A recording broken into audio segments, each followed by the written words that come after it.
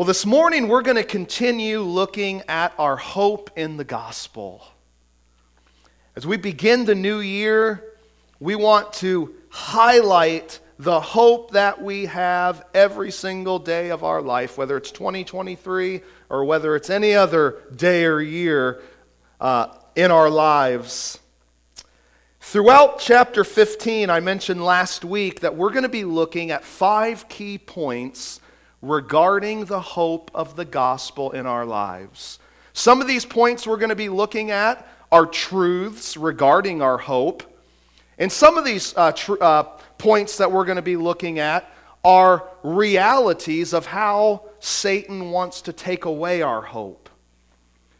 And we're going to be continuing to look at reality number 1 concerning the hope of the gospel. We began last week looking at this first reality, and that is from verses 1 to 11 that Tim read this morning. Principle number 1, reality number 1, is that the hope of the gospel is rooted in Christ. Outside of Christ, there is no ultimate hope. Now you know as well as I do that God has given us so many good things in this world and in this life, things for us to enjoy. We're not Stoics who wanted to deny themselves pleasure in order to be more spiritual. God's given us many wonderful things to enjoy in this life. But if we place our ultimate hope in any of those things, we're going to be left drastically wanting. Our hope as Christians has to be rooted in Jesus.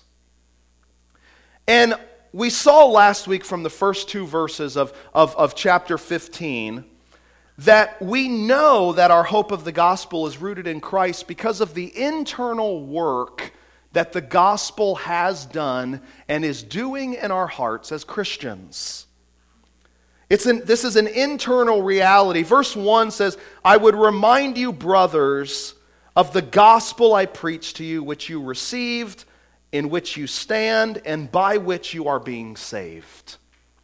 Paul's reminding them of this truth that was proclaimed to them. Just like we sang just a moment ago in The God of Calvary, the bridge of that song, "If I never ever lose sight of your grace, it's going to be because I do not lose sight of the cross." That's the Pereira paraphrase. The cross is before us, and if the cross is before us, we are living in the reality of God's grace on a daily level. We have to remind ourselves of the gospel. We talked last week about how we've received the gospel. Paul says, I want to remind you of this gospel. It's a gospel I preached to you. You received it. You stand in it. We talked about the mind, the ears, and the heart. We hear the gospel with our ears. We receive the message with our minds, and the gospel calls us to respond in our hearts. We talked about last week that this gospel, it's a past, present, future work. They believed the gospel. They received it. And now at the end of verse 1 it says, you're standing in it. And that's where the battles come, right? As we stand in the hope and in the truth of the gospel, a present day reality. And then it also says at the beginning of verse 2, and by which you are being saved. This is both a present and a future work. The gospel began, the message of the gospel was implanted into our hearts. It started a work, it is doing a work, and it will continue until the day Christ returns. How are you standing in the gospel today? You know what's really interesting in the book of Ephesians, and I mentioned a couple weeks ago or last week or whatever, I've been doing a lot of studying, kind of living in Galatians, also been living in Ephesians, and it's so interesting in Ephesians when it talks about the armor of God. And it says, put on the armor of God so that you can stand against the attacks of the devil. And throughout that passage, it never talks about taking on the armor of God and gaining ground, like moving forward. You know what the armor of God, what it tells us? It says, put on the armor of God so that you can stand firm. You see, it's the work of Christ to gain ground. He is the victor. We are not the victors in and of ourselves. What the Scriptures, what the Lord calls us to do is to stand firm in the truth that we know to be true. Not to run backwards, not to try to go forwards in our own strength, but to stand firm in our hope. And that's exactly what Paul is saying here.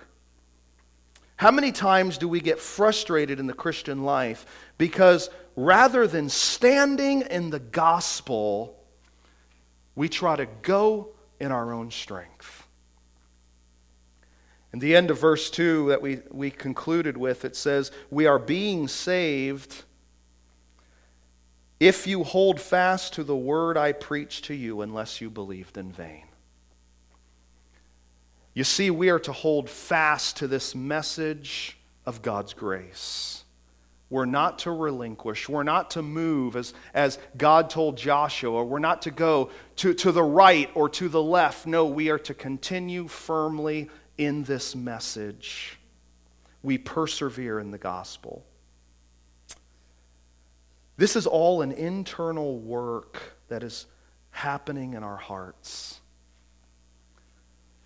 But the Scriptures do not just leave us telling us that, listen, the gospel is real. You can have your confidence in the gospel. It's doing an internal work. No, the gospel also it gives us an external confidence. And that's what we're going to look at this morning in verses 3 to 11. We know the gospel is true not just because of the work it is doing inside of us. There is an external confidence that we can look to in our assurance of the reality of the work of the gospel in our lives. So let's pray. Let's ask the Lord to be at work, and we're going to look at verses 3 to 11.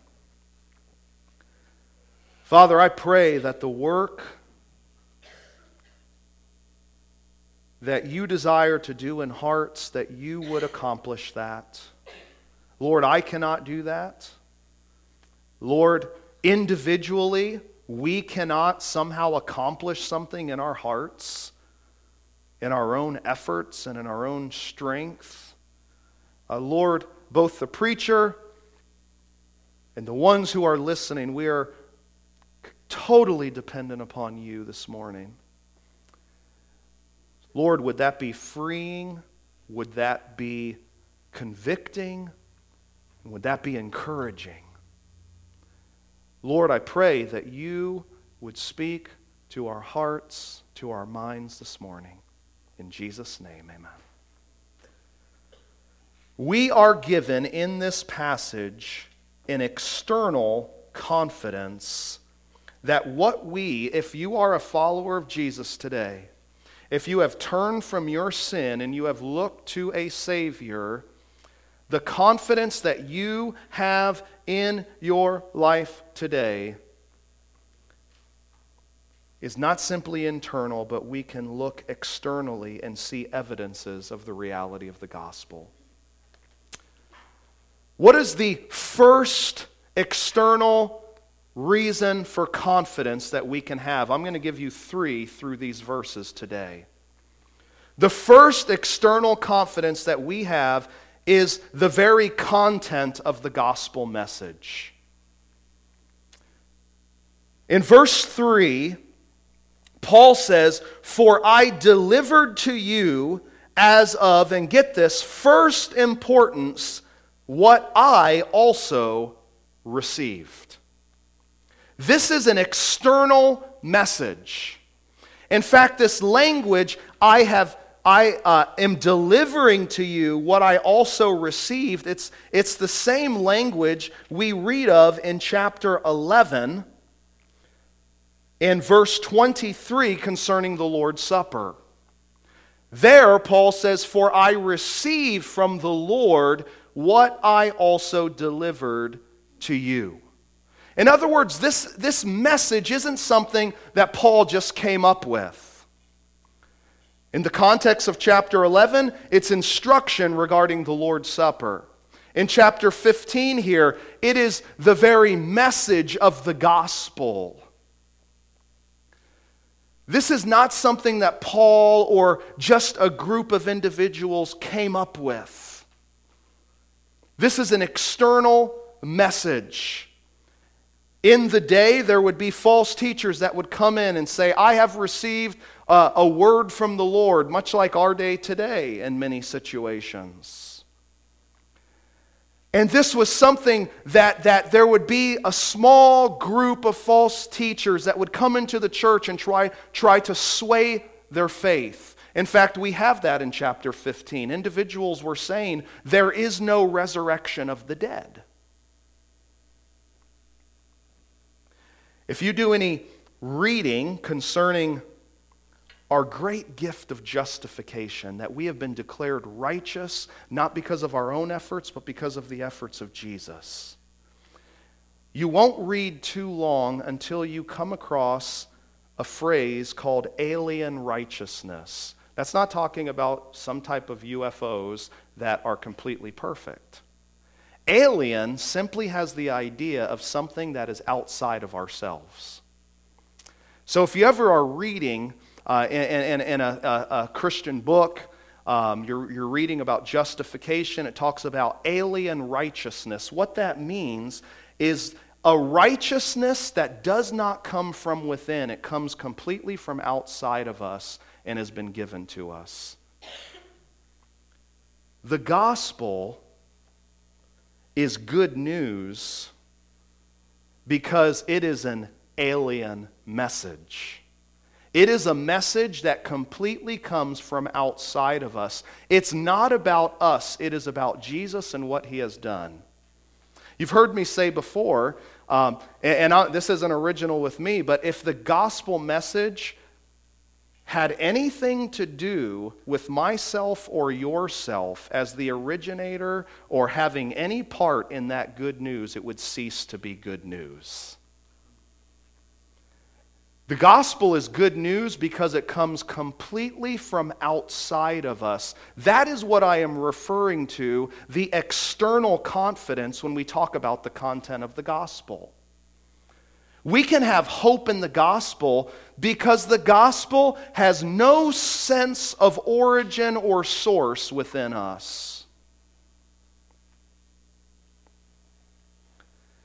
This is an external message. I like what's two individuals said. I'm going to have this on the screen for you.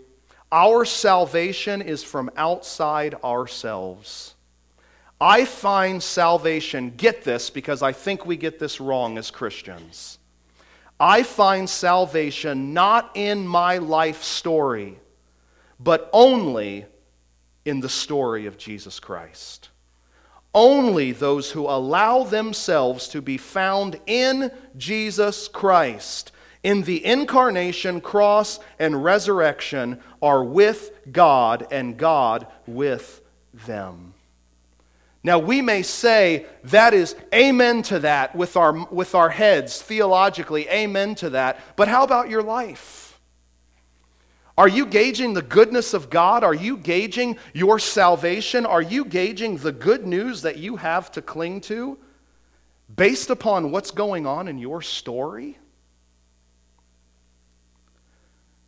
Do you see how easy we can shift, even if it's just a little bit, from the centrality of the cross and make it about us?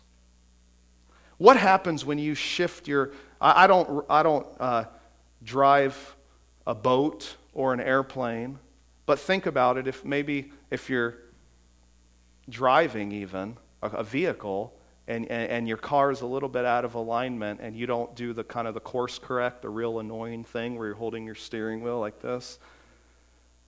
You know, at first, let's say you're in a plane or in a boat especially, at first it doesn't seem like there's that much of a difference if you're just a tad off. But man, you start going 100 yards, 200, 300, 400, you start going further and further out, man, you get more and more deviated from the center, don't you? You don't notice it at first that much. Man, that's one of the problems that we have in our Christian life. We easily justify, we easily reconcile and rationalize being off just a little bit. But man, we continue in that trend, and before you know it, our life is a train wreck. Whether that's mentally or emotionally or circumstantially, all of these things, we've deviated. And before you know it, it's, Lord, what's happened? We have to be focused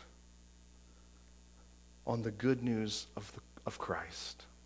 One of the things that I've been doing in my devotions is saying, Lord, would you take today's scripture, and would it not just be about getting through a passage or about the words on the text, no matter how dry that text may immediately seem, would you take the word, I'm completely dependent upon you, and would you teach me from it? And it's not like lightning bolts always come out of the sky, but I can't tell you how many times there's a nugget that the Holy Spirit brings to my mind to give me strength for the day. It is every day we are being entirely humble, admitting our need, our weakness, and saying, Christ, I need you today. I need to be filling my mind, my ears, my heart with truth, because I'm going to be getting all sorts of untruth coming at me today. And I don't want to start having to be like this and realize one day I'm so far off that I've got to do a major course correction. How much easier it is to keep those small accounts. I need to shift back. This is an external message of hope.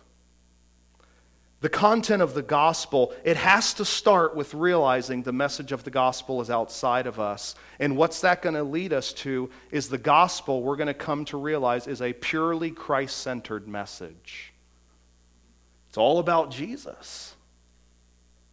It's not about how I'm doing. It's not about how well I feel like I'm progressing and why am I not progressing at the amount of time that I wish I was. The gospel's not about that. It's about Jesus.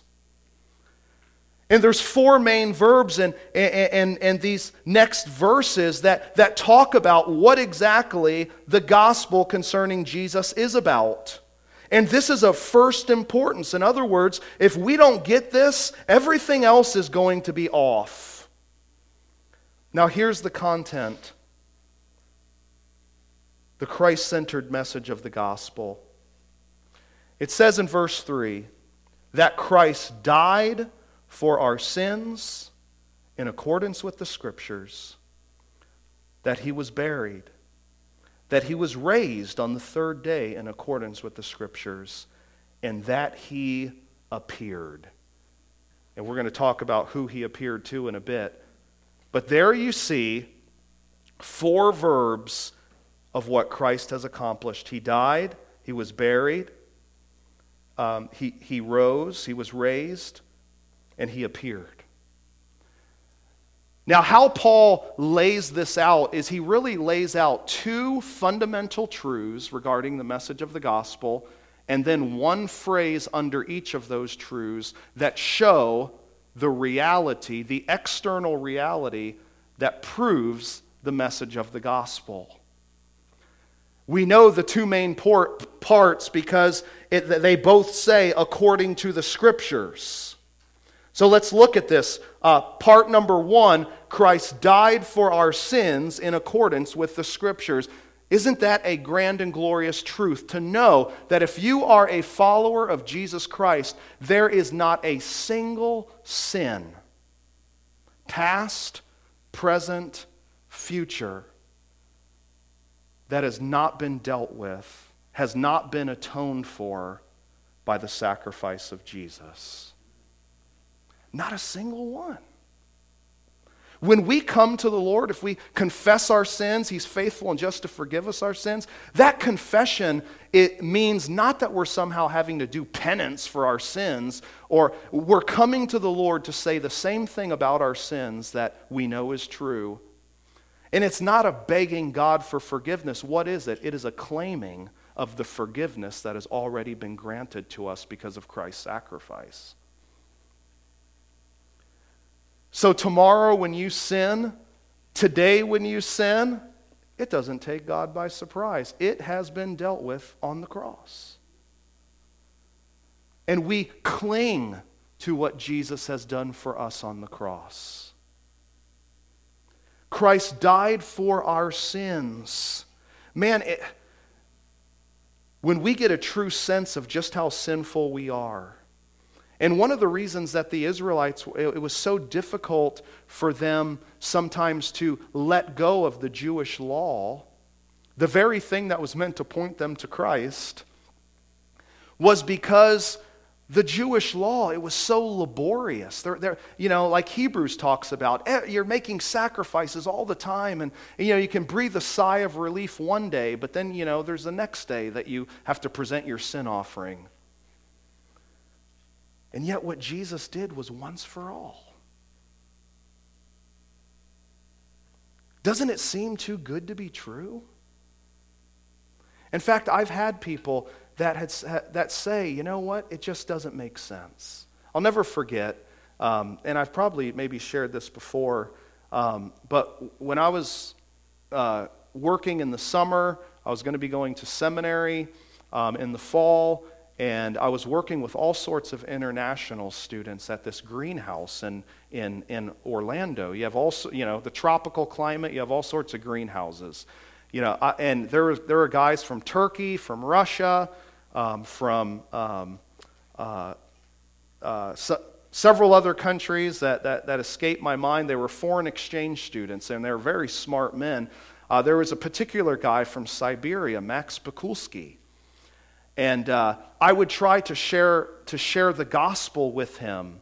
And there was a language barrier. He did speak English. It was very broken English, but he was getting some of the things I was saying, but at the same time, there were some things that he was having trouble with. I'll never forget that I printed off the gospel message. I found this website that did translations, and I clicked the Russian language, and I printed it out and gave it to him. I said, hey, read this tonight. And I'll never forget the next day I said, hey, did you get a chance to read that? And when he saw it in his own language, he very quickly said, I do not believe. Because, and the biggest stumbling block to him was this idea of the forgiveness of sins, no matter what sin it is.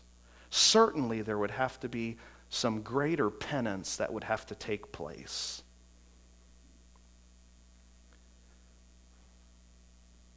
The message, we would be tempted to say that the message is too good to be true were it not for that little phrase there, according to the Scriptures. You see, this is, remember, an alien message, a message from outside of us, not from the mind of man.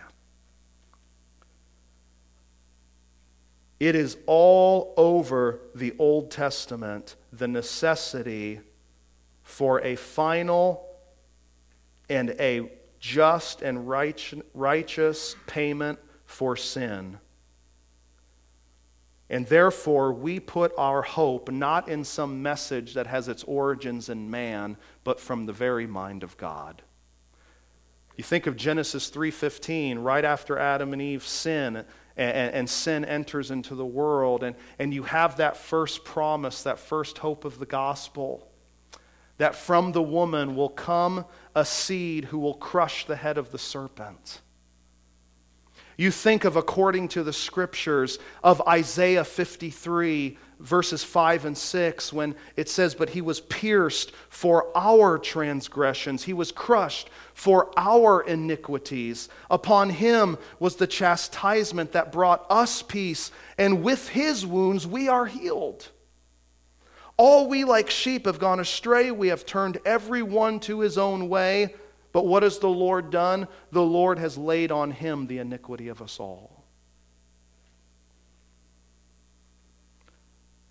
Folks, if we believe that the Scriptures, that it is not man's message, it is God's, it will lead us right to the place that Christ has indeed died for our sins, and that we can turn to him, if we never have, to receive the full forgiveness of sins and a righteousness that comes outside of ourselves.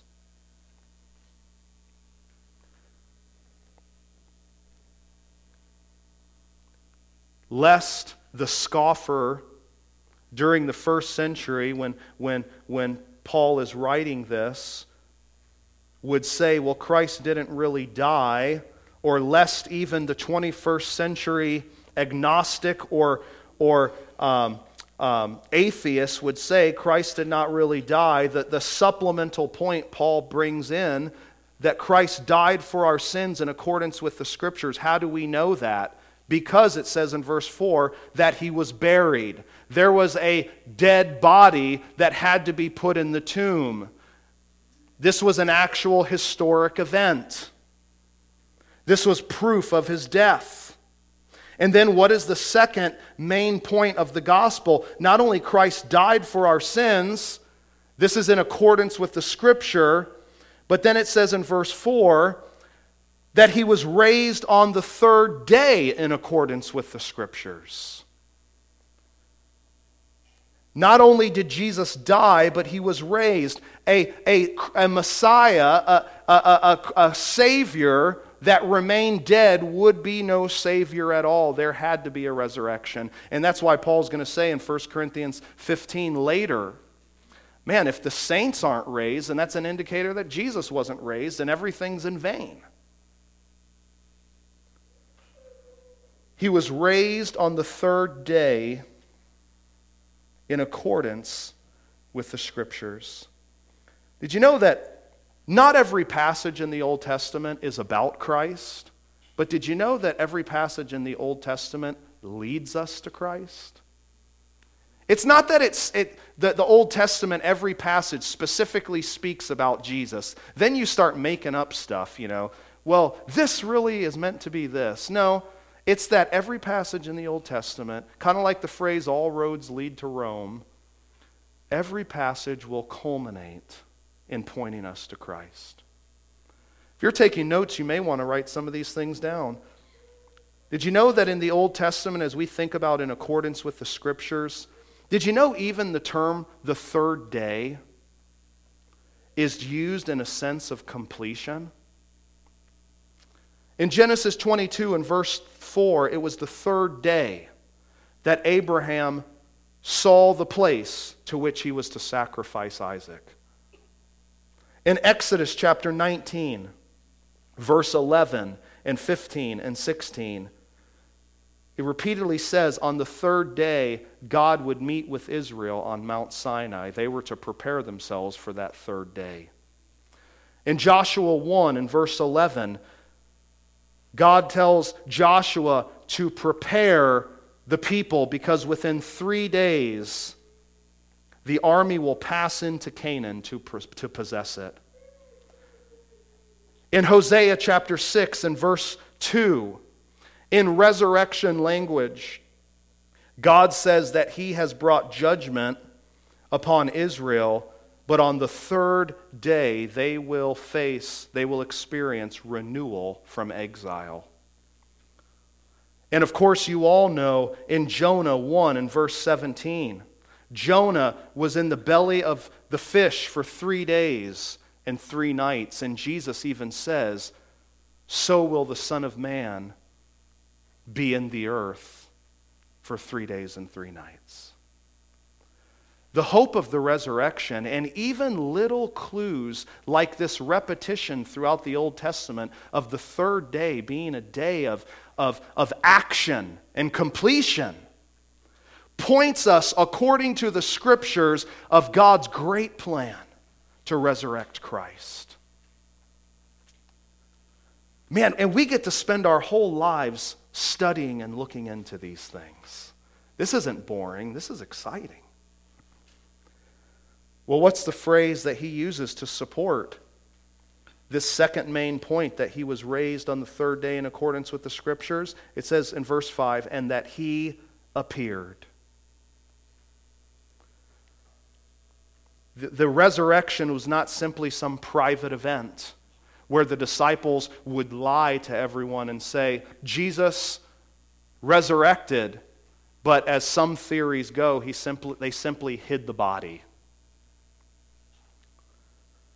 No, the reality was that he did not just, the message of the gospel is not just one that Jesus was raised from the dead and no one's there to verify it. There is external witnesses we see, and Paul now wants to lay this foundation. So if we are going to find an external confidence in the hope of the gospel, we first need to look at the content of the gospel, what we have before us. And then secondly, the gospel doesn't just tell us this, the gospel gives us an external assurance that these things are true. Look at these resurrection appearances. It says, then he appeared to Cephas, that's Peter, and then the 12. Then he appeared to more than 500 brothers at one time. I would say that's pretty convincing, wouldn't you? I mean, the Old Testament Scripture just says at the mouth of 2 or 3 witnesses. We have 500 here at once. Most of whom are still alive. Of course, this is true during the first century, though some have fallen asleep. And Paul is going to talk about these believers that have fallen asleep and what's going to happen to these Christians. We'll study that later. Then he appeared to James. This most likely is referring to Jesus' brother, who in Acts was one of the main elders of the Jerusalem church. Then to all of the apostles. And then notice verse 8. Last of all. In other words, at the bottom of the barrel. You know, nobody wants the dregs, right? I gave you that story of when my brothers and I would share our 7-Eleven big gulps, and no one wanted the last inch of that drink. Maybe you don't remember that. That's okay. You can imagine. Last of all, as to one untimely born, he appeared also to me. Paul as well is an eyewitness. What about this phrase, untimely born? What's that talking about? What he's saying is that his appearance, Jesus' appearance to Paul, which was later than any of the others. Remember, Paul sees Jesus on the road to Damascus in a vision. His appearance and Paul's very apostleship, it seemed out of place in comparison with the others. It did not fit. These other guys were followers of Jesus during his earthly ministry. And we're going to talk about Paul's background. It did not seem to fit. It was out of place. It was something that naturally should not have happened. In fact, this word untimely born is actually used in the Old Testament of a stillborn child, of a miscarriage. This is the type of unnaturalness that Paul would see the resurrected Christ and would be called to be an apostle. Just as a mother can give an untimely birth that results in a miscarriage, In extra-biblical literature, in other words, this Greek word used outside of the context of Scripture, just in everyday writing in the culture, it was even used of first-century abortions. You notice how unnatural it was for Paul to be in this list. And we're going to talk about this in a second, but just to give us a heads up, the next time that we are so feeling inferior and we're looking at ourselves, if we look at ourselves, we definitely can, and maybe sometimes even should feel inferior.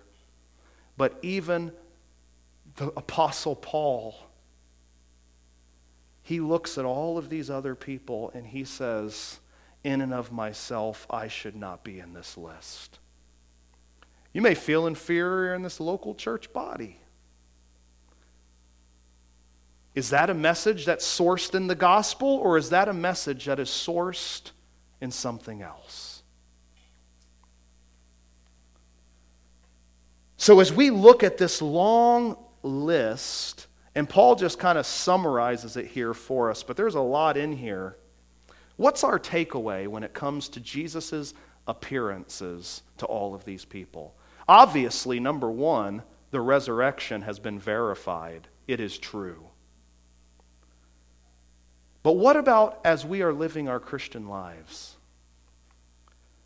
Well, I'm glad you asked, because I think 1 Peter gives us the answer. In chapter 1 and verse 3 of 1 Peter, Peter is talking about the resurrection, Christ's resurrection. And then he talks about hardships that Christians experience. And then what he says is he says, though you have not seen him, talking to these Christians, and we can lump ourselves in, though you have not seen him, you love him. Though you do not now see him, you believe in him and rejoice with joy that is inexpressible and filled with glory, obtaining the outcome of your faith, the salvation of your souls. How blessed it was to be able to see the resurrected Christ physically. But most Christians throughout history have not had that privilege. But Jesus gives us a special blessing, that those of us that without seeing him love him, we rejoice in him, we persevere in our faith, knowing that we will obtain the outcome of our faith, which is the ultimate salvation of our souls. We are blessed. We are actually the ones in the privileged position. So if we are going to take confidence in the hope of the gospel, we're going to take confidence in the content of the gospel, the assurance of the gospel, that it is true. And then, lastly, we are going to take confidence in the working of God's grace. This is both, as we talk about external confidence, this is both an internal and an external confidence. Going back to Paul, who says, man, I'm the least of all, but he appeared to me. Again, he says he's the least of all in verse 9. For I am the least of the apostles, unworthy to be called an apostle, because I persecuted the church of God. Here's the answer why Paul feels so inferior, why it was like an untimely birth, that Paul is listed among this group. He's unworthy. Why? Because he literally persecuted the church of God. He was totally contrary to this message. You may say Paul, he had a terrible past. You could say he was tainted goods. But yet God had other plans. You see, we can find confidence not in and of ourselves, but confidence in the working of God's grace. I want to share with you a couple things about God's grace. First of all, the favor of God, which God's grace is God's favor, his undeserved favor. The favor of God is indiscriminate. The Bible says he is not a respecter of persons. And here Paul categorizes himself as the least. He categorizes himself as unworthy.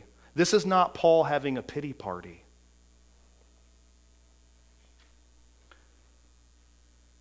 There is true, real baggage that Paul has. We note the sin here. He persecuted the church of God. One person I was in discussion with one time, I don't necessarily agree with this viewpoint, but it does give you cause to think. This person was saying, Paul mentioned the thorn in the flesh that he struggled with. And different people, the Bible doesn't say exactly what that thorn was. Many people, as many of you know, they say it could have been his eyesight. Well, this person brought up the idea, well, maybe the thorn in the flesh was his past, and that Satan maybe, trying to thwart him would continually be bringing up that past. And I don't think that that's probably what Paul is talking about in the context of the thorn in the flesh, but it did cause me to think, you know what?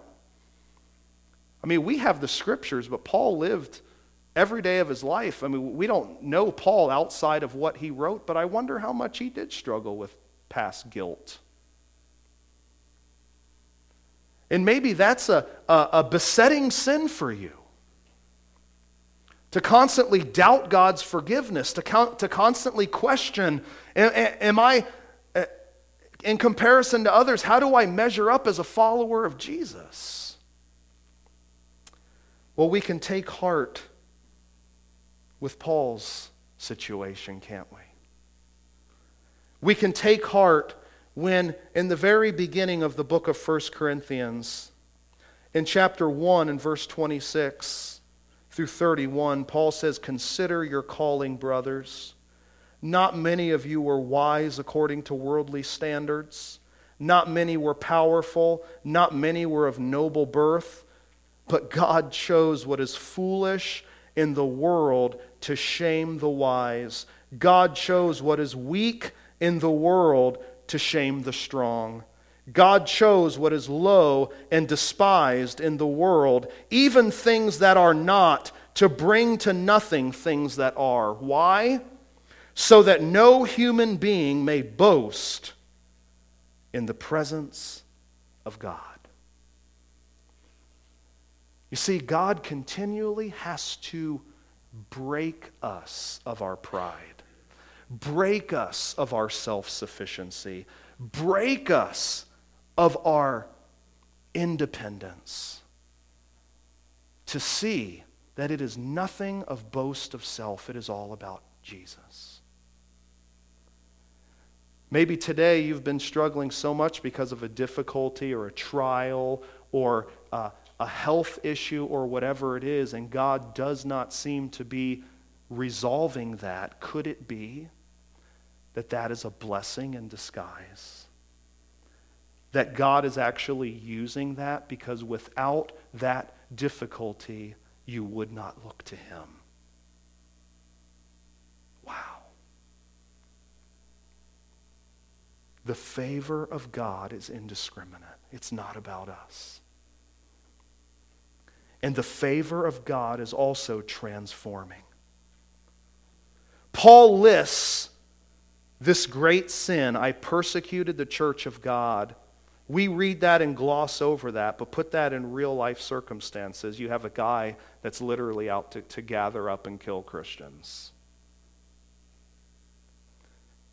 But he doesn't stop there. In verse 10 he says, "But by the grace of God I am what I am." I think that when Paul says, "I am what I am," that this has both a past and present aspect to it. I think that Paul sees that while he has a messed up past,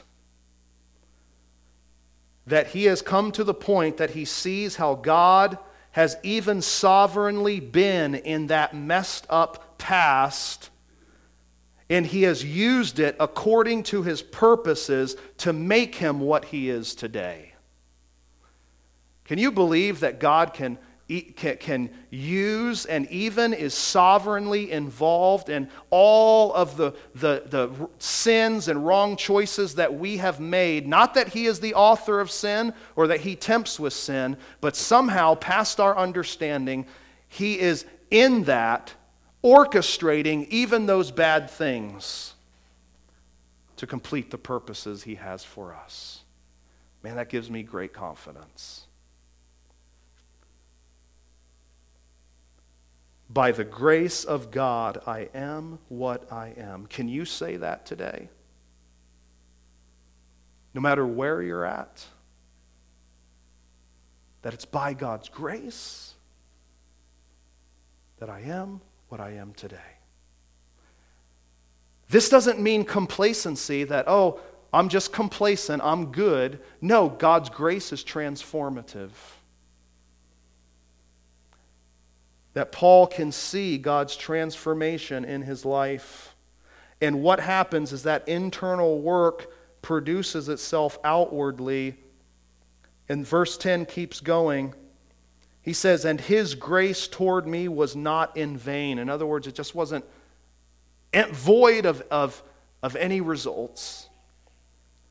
On the contrary, I worked harder than any of them, though it was not I, but the grace of God that is with me. This presents us a third aspect of this favor, this grace of God, that it spurs us to action. See, God doesn't extend his grace in futility. It always accomplishes what it sets out to accomplish. But as God gives us this grace, and we begin to see that it's not about us, it is about Jesus, and we begin to have the heart of Jesus, and we start to become passionate and burdened for the things that he is passionate and burdened for.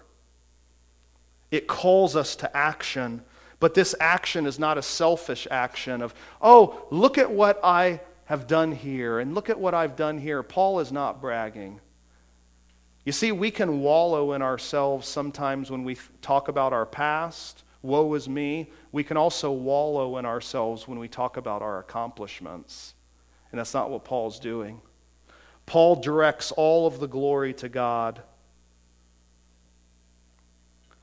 Even though you could say he worked harder than any of them, though it was not I, but the grace of God that is with me. That word worked harder is the word toil.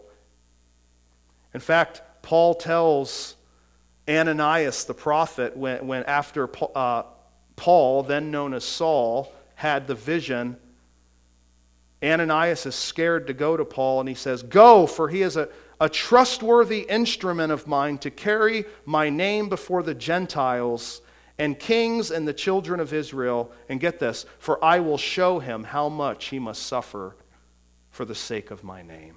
Wow, the one who once caused suffering would now suffer. And God had great plans for Paul, and I think that those that know the lowliness, know the bitterness of sin the most, are often those that know God's grace the most, that serve him the most fervently and sincerely. And here you have Paul, who's the least and yet is known as working the hardest. And it is all to the glory of God's grace. As we close in verse 11, Paul concludes with this thought. Whether then it was I or they, so we preach, and so you believed. You want to know another reason why we can have confidence in the gospel? Not simply because of the content of the gospel, not simply because of the assurance of the gospel, but also because of the consistency of the gospel. Paul basically says in verse 11, regardless of the preacher, the same gospel of Christ is preached. If it conforms with the message of verses 3 to 5, it is the true gospel. The gospel isn't, again, it's not invented by human minds that we can deviate the message. We don't have that freedom. There's a lot of secondary issues that good Christians can disagree on, but not the message of the gospel. Absolutely not. And we can base our hope because no matter who it is, the message of the gospel must conform to this truth. It is not my version of the gospel. And we have to then cling to this message. Paul says, whether it was I or someone else, and man, the Corinthian church was so set on taking the validity of a message, basing it on who was saying it and who they chose to follow, and whose opinions seemed to match their own. Paul says, no. The gospel is a unifying message, and there is one message to the gospel. We preached it, and you believed it. And therefore, going back to what Paul said at the beginning of this passage, we must hold fast to the word. Are you holding fast this morning? We're going to see next week in verses 12 to 19, a second aspect of the gospel, that there are attacks on the very hope of the gospel. So if we are not committing to hold fast to the gospel, whether that is through the front door that someone's denying the truths of verses 3 to 5, or whether that is through the back door denying the gospel, that we start to make it about ourselves, we have to be on guard. Do not let your hope be lost.